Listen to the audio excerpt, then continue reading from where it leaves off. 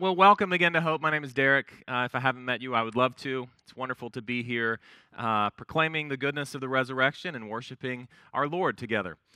We have been this spring kind of semester in a series on the Gospel of John, and we got to see John's beautiful version of Jesus' resurrection, his look into the empty tomb last week. And for the next couple of weeks, one of the things, John kind of elongates the time after the resurrection, and we get to see Jesus interacting with multiple people. Today, we're going to see him interacting with a guy named Thomas. Thomas is kind of famous probably in the Bible. He's got a nickname that he's carried with him really throughout culture for the last couple of thousands of years, and that's Doubting Thomas. I think we're going to see maybe today that that's a little bit unfair, but we are going to talk a lot about doubt. So if you've ever kind of wondered in the back of your head maybe what's going on with Christians or Christianity, if you're here checking things out today, this is a great time for you to be here, because we're going to talk about what it means to doubt and what it means to believe. So if you've got a Bible, you can open it up to John chapter 20. I'll be reading for us verses 24 through 29. Let me just set it up for you. Jesus has risen. Mary Magdalene has come to the tomb and has found him not there at first, but then has met him. She's mistaken him for the gardener, but then had a wonderful conversation with him. He tells her, "Go tell my disciples that I'm here, my brothers." And then Jesus kind of follows in her footsteps and goes and visits those disciples that are hiding off in a room somewhere with the doors locked. Thomas just so happens to not be there in that visit, and that's where we pick up in verse 24. Now Thomas, one of the 12, called the twin, was not with them when Jesus came. So the other disciples told him, "We have seen the Lord." But he said to them, "Unless I see in his hands the mark of the nails, and I place my finger into the mark of the nails, and I place my hand into his side, I will never believe." Well, 8 days later, his disciples were inside again, and Thomas was with them. And although the doors were locked, Jesus came and stood among them and said, "Peace be with you." Then he said to Thomas, "Put your finger here and see my hands, and put out your hand and place it in my side. Do not disbelieve, but believe." Thomas answered him, "My Lord and my God." And Jesus said to him, "Have you believed because you've seen me? Blessed are those who have not seen and yet have believed." This is the word of the Lord. Let me pray for us. Father, we are thankful for your word. It is powerful. It is active. It always does its job. I pray that you would speak to us, unstop our hearts, soften them, loosen our ears, open our eyes, Lord, that we may believe, that we may trust you more today than we did yesterday. That we might know your love and your grace more fully, and that we might love you more fully in return. We pray all of this in Jesus' name. Amen. I read of an interview the other day between the author Stephen King and Terry Gross, the host of Fresh Air on NPR. And as they were talking, Terry Gross got around to asking Stephen King about his belief in God. And he said some very interesting things. I want you to listen to some of these quotes. King says this, "God is certainly a subject that's interested me, and I think it interests me more the older I get. And I think we all like to believe that after we shuffle off this mortal coil that there's going to be something on the other side. So I choose to believe in God. There's no downside to that.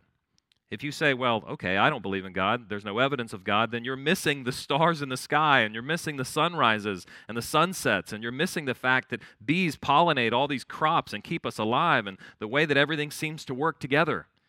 Everything is sort of built in a way that, to me, suggests intelligent design." That's a beautiful statement from Stephen King. But he goes on to say this, "But at the same time, there's a lot of things in life where you say to yourself, well, if this is God's plan, it is a very peculiar plan. And you have to wonder about that guy's personality, the big guy's personality.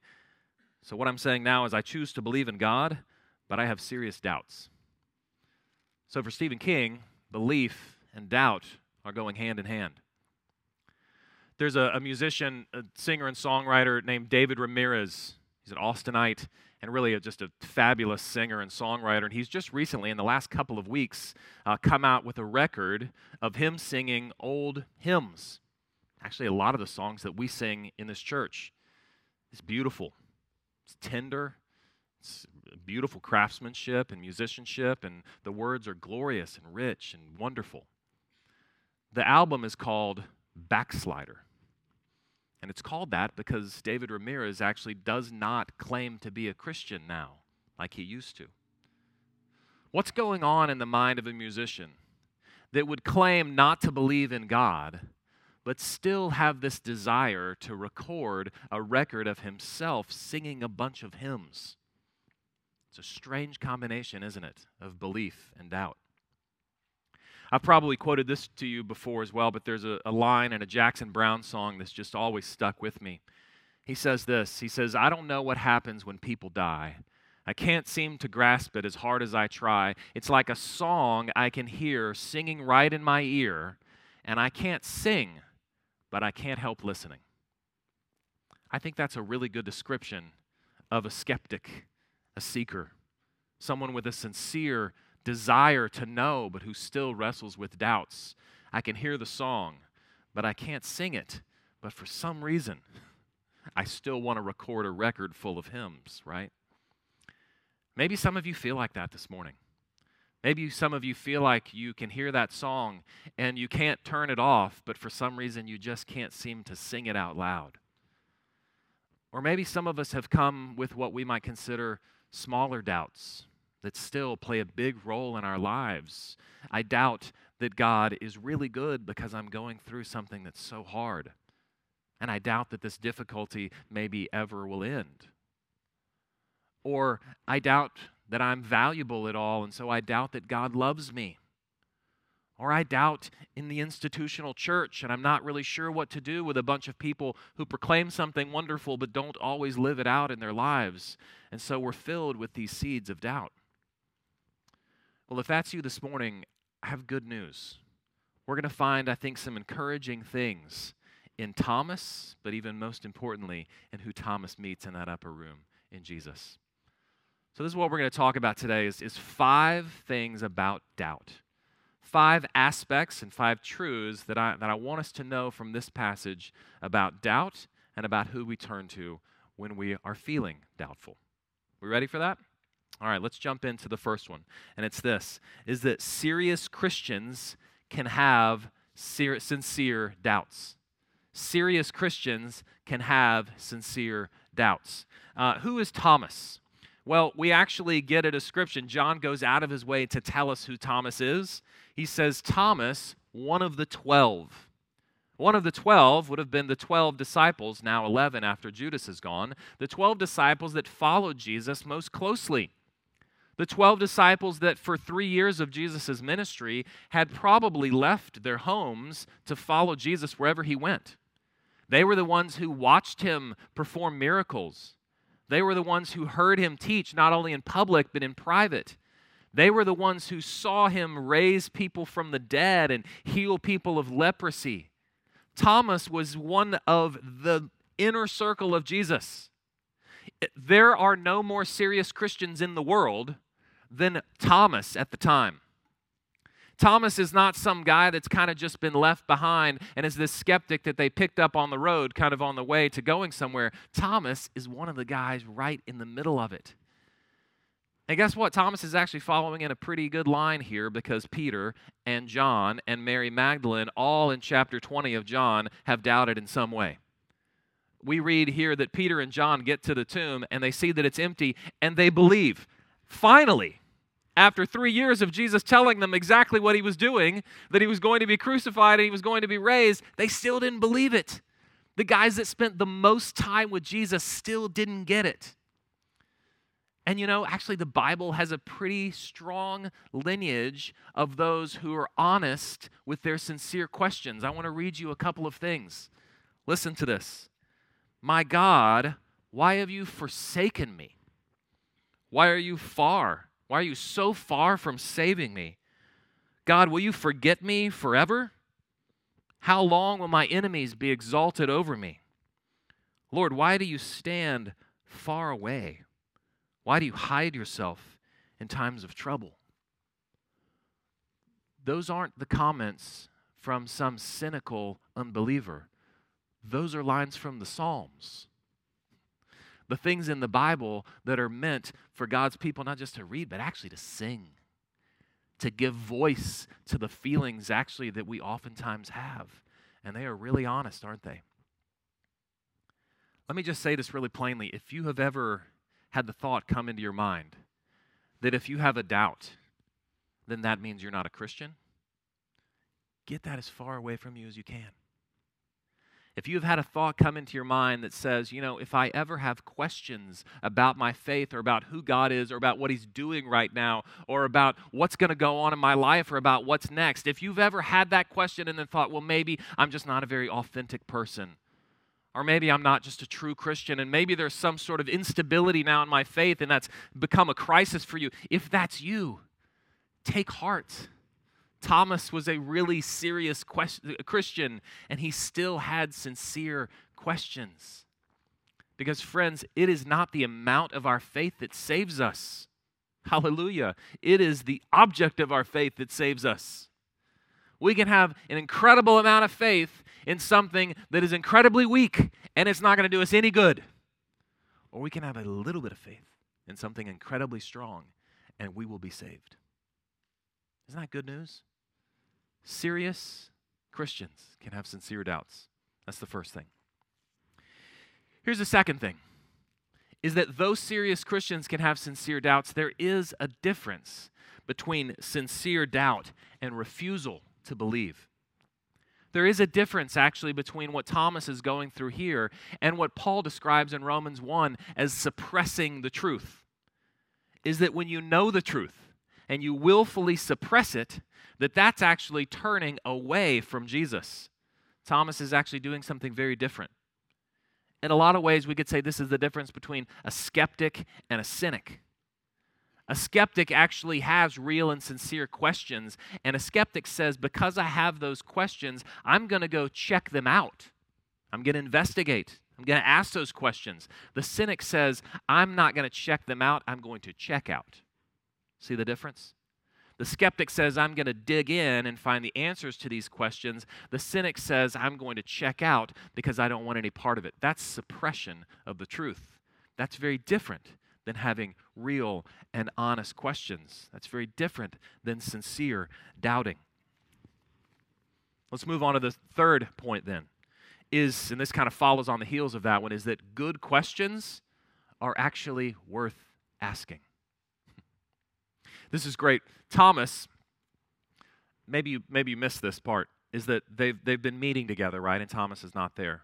8 days later, so that would actually be a week later, we'll be talking about the next Sunday, they're there back meeting together again. They're probably worshiping together. So Thomas has not only not checked out, he's actually come back to church. That's really helpful for us. Because many of us think, if there's questions in my mind, then really what I need to do is just take a break, and we kind of bail out. But what we're learning actually, I think, from here, from Thomas and from Jesus, is that good questions are worth asking. It's also amazing to see what Thomas doesn't do. He doesn't say, you know what, all right, that's great that you guys, saw Jesus, and that's cool, but really the important thing is the feeling that we get from this idea of resurrection, isn't it? The important thing really is that, new life is possible and we should draw butterflies and doves and that sort of thing, right? And that's really what it's all about, is just kind of the feeling and the illustration of it. But that's not it for Thomas. Thomas is not satisfied with an illustration of Jesus. Thomas is not satisfied with just the concept of resurrection. Thomas wants to see it. And he says, I want to put my hands in it. I want to hold him. I want to touch him. Because for Thomas, if there is no real physical resurrection, if there was no real physical atoning death for sin, then sin is not dealt with. If there is no real physical resurrection from the grave, then new life is not possible. Thomas is actually getting to the heart of what we all need to get to, is that we need a Jesus who's more than just an idea. We need a Jesus who really died and really rose from the grave, because that is the real gospel good news that we need to hear. And for Thomas, just the idea of it was not enough. Good questions are worth asking. They actually build our faith. You know what antibodies are? Everybody knows what antibodies are these days, right? We're talking about them a lot with COVID. And talking to my friend Doug back there who gives blood regularly, and last time he gave blood, they actually said, hey, your COVID antibodies are up. They're higher than they used to be. And he said, well, that's weird. Why would that be? And they said, well, you obviously must have been exposed to somebody who had COVID, and so your antibodies went up in order to protect you. Isn't that cool? That's what antibodies are, actually. They are the defense against the enemy. The enemy comes in and says there's this invader who's coming in, and our antibodies are like the soldiers who go and protect us from that enemy. But guess how they're built? They're built from attack. We gain more antibodies in our bodies the more often we're actually exposed to those invaders. And I think sincere questions, good questions, work the same way for our faith. If you never ask any questions, if you live your life just kind of blithely going by and just refusing to dig into anything that has any sort of meat to it, then you actually will be more susceptible to attack. You will be more susceptible to the invaders when they come in because your faith will be very thin. See, it's actually the good questions that build our faith rather than tear it down. It's the digging into the hard things that actually are the things that deepen our faith. Isn't that beautiful? So let me just say this. If you are doubting that God is going to do what he said he's going to do, ask him about it. Talk to him. If you have questions about how the Bible fits together, ask. Pray. Come talk to me. I don't have all the answers, but I'll say, here, we can go ask together. If you have questions about who God is and who Jesus is and what are the real basics of the faith and what this good news is that we're talking about, ask. If you are doubting, ask. Dig in. God is not afraid of your questions. He can handle them. So go ahead and ask them. Here's a fourth thing, is that Jesus deals gently with sincere doubters. This is a beautiful thing that we get to see about Jesus' character displayed in this passage. Remember, the disciples were gathered there before Thomas wasn't there. We're not told why. We don't know why he wasn't there. But he comes back and they say, hey, we've seen the Lord. And he says, no, I doubt. I want to see him. I want to touch him. I want to hold him. And until that, I'm not going to believe. But what does Jesus say when he comes back a week later to visit his disciples? He actually says the same thing that he said to them the week before, which is, peace be with you. Isn't that amazing? Jesus does not say, peace be with, well, most of you, except for that guy Thomas, who I'm not going to look at right now. He doesn't even kind of say, peace be with you, and then do some sort of, weird passive-aggressive move where he kind of goes off in the corner and gives Thomas the silent treatment for a while. No, he actually goes straight to Thomas. He says, Thomas, come here, I want to show you something. And what does he show him? Exactly what Thomas asked for. Did you pick that up? It's almost the exact wording. Thomas says, I want to feel his hands. I want to put my hand in his side. And Jesus says, here, feel my hands, see my feet, see my side. Now, there's a gentle rebuke there as well, is that Jesus is saying, hey, that stuff you were kind of doubting, I got it all.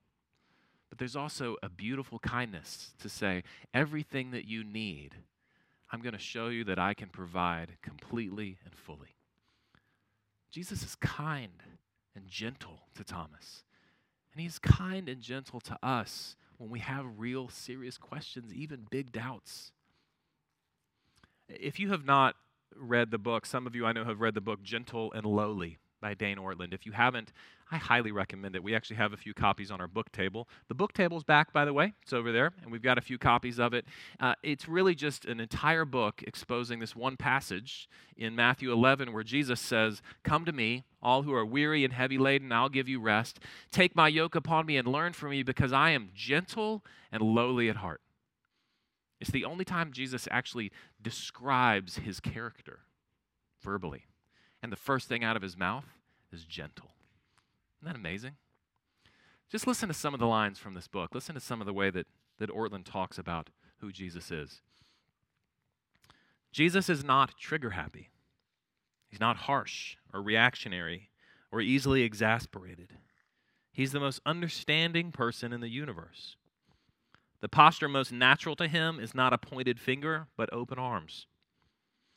That God is rich in mercy means that your regions of deepest shame and regret are not hotels through which divine mercy passes, but homes in which divine mercy abides. I love that phrase. It means that the things about you that make you cringe the most make him hug the hardest. It means his mercy is not calculating and cautious like ours. It is unrestrained, flood-like, sweeping, magnanimous. It means our haunting shame is not a problem for him, but the very thing he loves most to work with. It means our sins do not cause his love to take a hit. Our sins cause his love to surge forward all the more. It means that on the day when we stand before him, quietly, unhurriedly, we will weep with relief, shocked at how impoverished a view of his mercy-rich heart we had. So look to Christ. He deals gently with you. It is the only way he knows how to be. He is the high priest to end all high priests. As long as you fix your attention on your sin, you will fail to see how you can be safe. But as long as you look to this high priest, you will fail to see how you can be in danger. Looking inside ourselves, we can anticipate only harshness from heaven, but looking out to Christ, we can anticipate only gentleness. Isn't that beautiful? Jesus approaches us with gentleness, and he receives our questions with gentleness. Here's the fifth thing, and the last one, is that sincere doubts can lead to serious praise. It's a beautiful end to this passage, where Thomas actually starts by saying, if I don't see and touch, I will never believe. But I want you to see how he ends. It's by saying, my Lord and my God. Now that may sound common to us, but actually in the gospel accounts, there has not been a person who has called Jesus God until Thomas does right here. Now Jesus, of course, declares himself to be God, shows himself to be God. John opens his gospel by showing us how Jesus is God, but we see on the lips of one of his disciples something that nobody else has seen, has heard. It's on doubting Thomas, who we really probably should call proclaiming Thomas, my Lord and my God. Isn't that beautiful? That Thomas started by saying, there's a song in my head, in my ear, right? And I can't sing it, but I can't stop listening to it. And he's finished by saying, I know all the words by heart. And I'm proclaiming it from the mountaintops, and I'm singing it at the top of my lungs. It's beautiful. Is that actually the sincere questions for Thomas are an act of deepening his faith. They lead to a deepened faith, not a lessened faith. Isn't that beautiful? His ability to dive in honestly with his questions have actually found him in a place of deepened faith. The same is true for us. When we can honestly approach the Lord, when we can check in to him in a trusting way and ask him the questions that we have, he rewards us with a deepening of our faith and a beauty in our proclamation. So what do we do? Well, Jesus actually talks to us here at the end. He says, Thomas, you've seen and you believed, but blessed are those who have not seen and believed. Well, guess what? That's us. We haven't gotten the amazing opportunity to walk up and touch Jesus' side and his hands and his feet, though I think we will one day. But he has called us, those who have not seen him physically with our eyes, to see the beauty of who he is as displayed for the last 2 millennia. To see the risen Christ in his people, in his church, to see the proclamation of those who did see him, and to believe. You know, we oftentimes use this word when we're talking about faith, and we say that faith is blind. Ever hear people say that? Blind faith? Well, let me just say this. Blind faith is not biblical faith. Blind faith is not Christian faith. The picture of faith in the Bible is not jumping out of an airplane without a parachute and just kind of hoping that something good happens. The picture of faith in the Bible is actually a little kid jumping off the side of the pool into the loving arms of a mother or father who's there to catch them. It's scary, right? If you've never jumped into a pool before, You may have some doubts. You may have some fears. You may have some questions. But none of those questions are about the arms of your mom or your dad. And that's exactly what we're called to bring our questions to the Lord. Yes, to be able to wrestle with things. Yes, to be able to even dive in appropriately to our doubts and our fears, but to dive in and doing so into the arms of the one who loves us and can handle all of our questions. He is the gentle one who is standing with outstretched arms, waiting for us. Will you do that with me today? Let's pray.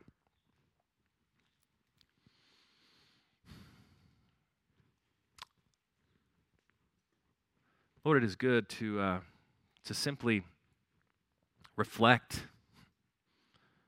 For me, so oftentimes,